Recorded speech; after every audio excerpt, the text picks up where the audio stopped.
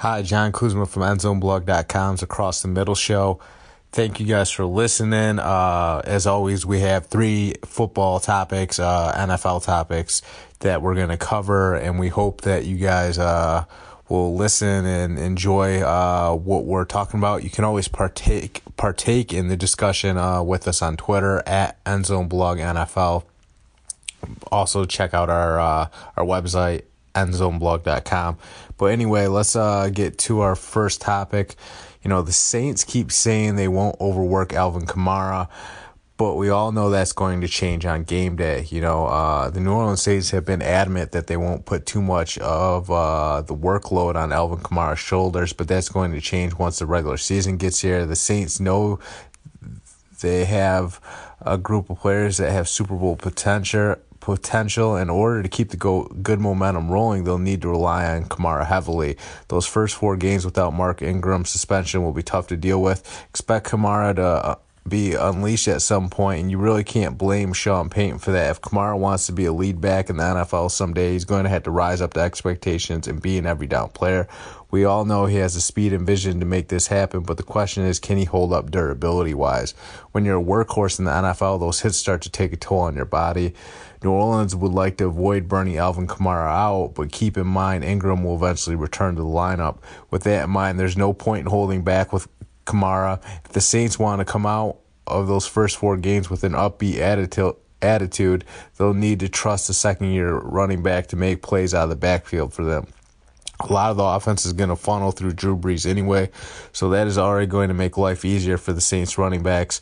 Once Ingram and Kamara are both available, that's when the offense has a chance to take the next step. Really, it's all about keeping this team afloat until that 5th game. You have to believe there's enough firepower on this roster to do so, and all signs are pointing upward for Nola, even if Ingram will be sidelined for some pivotal moments. Expect Kamara's numbers to significantly increase as well. So basically, you know, Alvin Kamara has got to carry the load for this team in Mark Ingram's absence because, you know, Ingram's suspended for performance-enhancing drugs. You know, I think, you know, they're going to run out of shotgun quite a bit. That's perfect for Alvin Kamara because he's such a scat back, great at catching passes out of the backfield. He can work those draw plays pretty well.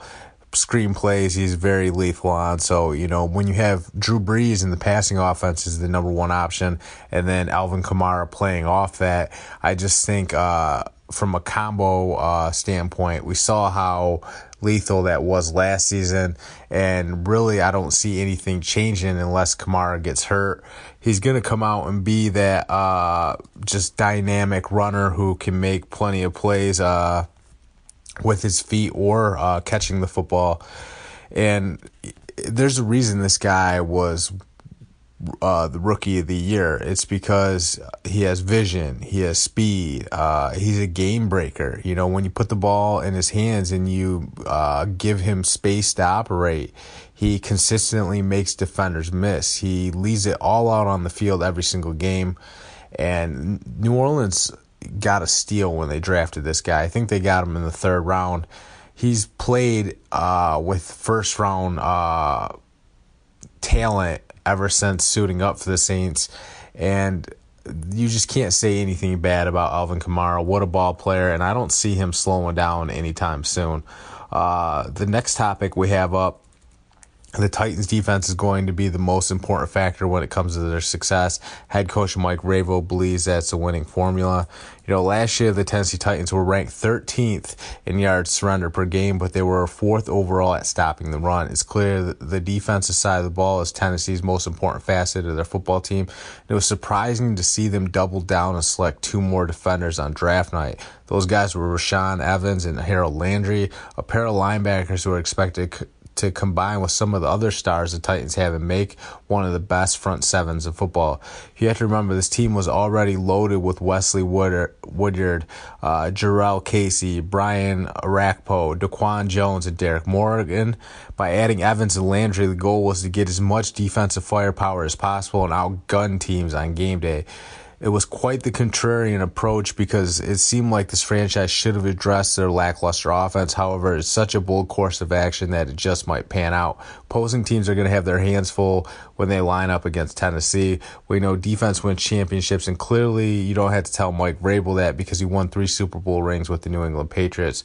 This front office also signed Malcolm Butler in free agency, so Vrabel isn't the only former Patriot who is heading to Nashville. All these defensive acquisitions are expected to clamp down on the high-octane offenses the league has to offer. From the sounds of it, they should be able to do so because they have a lot to work with. Really, it's going to come down to how well Vrabel can draw up plays and schemes. The personnel is there. Now the Titans need a general who can really dial it up and get the most out of their players. So, they were already good last year on the defensive side of the ball. You know, they were 4th in the league at stopping the run. They have a very good front seven, with Wesley Woodyard, Darrell Casey, Brian Arakpo, Daquan Jones, and Derek Morgan. You know, they add Rashaan Evans and Harold Landry, 2 very good defensive football players, 2 of the most highly coveted defenders coming out of this past draft. So you add those guys to an already talented defensive group, and it becomes obvious that this is going to be one of the better front sevens in all football. They're going to get after it. They're going to stop the run. They're going to rush the passer, and all of those things are so fundamental. It all starts up front with controlling the line of scrimmage defensively. You have to be able to rush the quarterback. You have to be able to fill gaps and stop those running lanes from really gashing you. And so far, it looks like the Titans are going to be good at all those things. They're going to really clamp down and be a padlock type of defense, keep points off the board, and give the lackluster offense. You know, Mariota and those guys really struggled last year, but they're going to get the ball back more frequently. They're going to get more opportunities, and hopefully they can respond on the offensive side of the ball by putting up more points. But I like Vrabel and the Titans' strategy here because all signs pointed to them continuing to address the offense. Instead, they said, you know what, we're going to double down and make sure our defense is one of the best in the league. That's a great formula for success. You know, some of the best defenses usually end up winning Super Bowls. We've seen it time and time again throughout the history of the National Football League. And clearly Mike Vrabel had his sights on that type of philosophy when he started to build this team. I just think they're so deep on that side of the ball that offenses are going to have a nightmare when they match up with the Tennessee Titans. You know, I could see them regressing and taking a step back. But maybe this defense comes up big and they actually get better. You never know. I think, you know, they have some serious offensive problems, but at the same time, defensively, they're so good that could end up bailing them out. The last thing we're going to talk about is the LeSean McCoy situation. Today, or yesterday, I should say, LeSean McCoy had a very concerning news update. Basically, his ex-girlfriend came out and took all these pictures of her beat up and said that LeSean McCoy did it. She later changed her story and said that their house got robbed. I think it was in Georgia, and the home invaders beat her up and took all her money. It's a crazy story because apparently LeSean McCoy's ex-girlfriend's friend posted this post on Instagram. It really started to go viral and pick up and get covered by all the news outlets, but we're still waiting for the facts to come out. But if it's true, definitely not a good look for LeSean McCoy, and his career could be over. But there's something about it that feels like it's a false allegation. It seems like his ex-girlfriend is trying to damage him somehow, get a little fame by doing so, and trying to maybe get a payday, a cash grab from all this. We just live in that era where people have no decency when it comes to making false allegations. They don't care. They're all about themselves. They don't care who they harm and who gets caught up in, the storm of everything.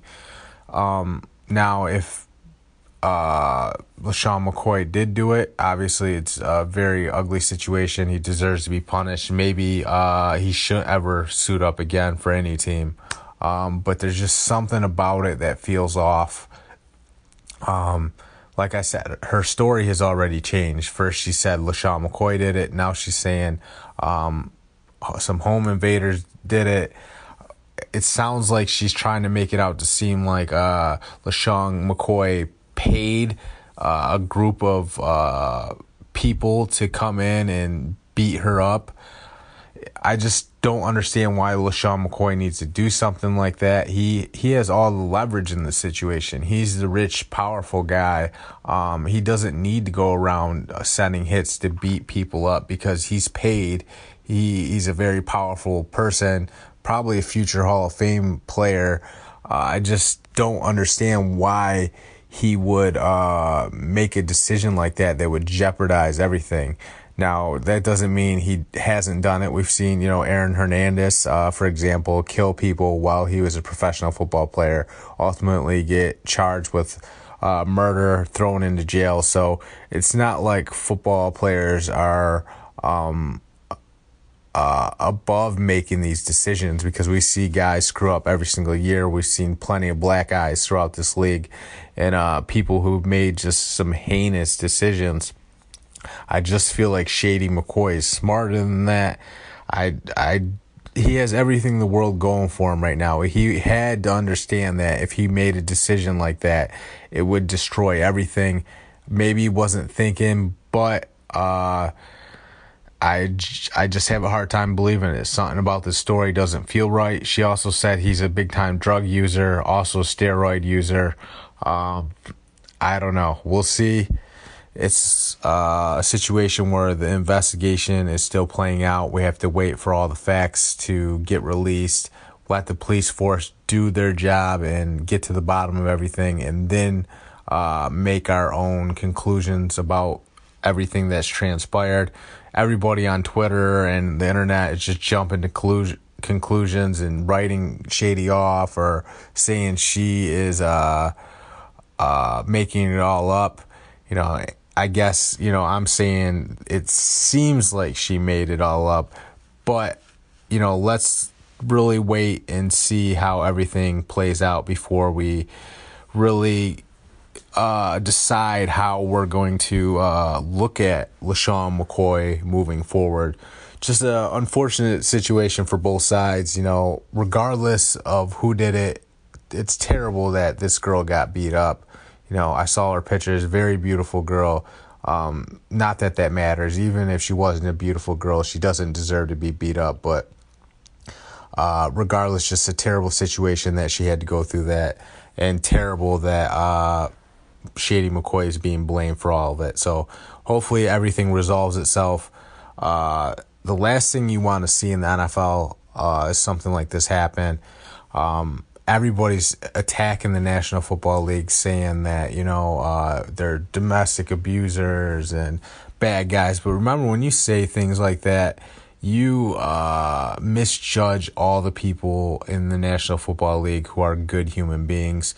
And I promise you, the majority of those guys are good guys. It's so easy to believe the narrative that all these guys beat their girlfriends up. They're all scumbags. And that couldn't be further than the truth.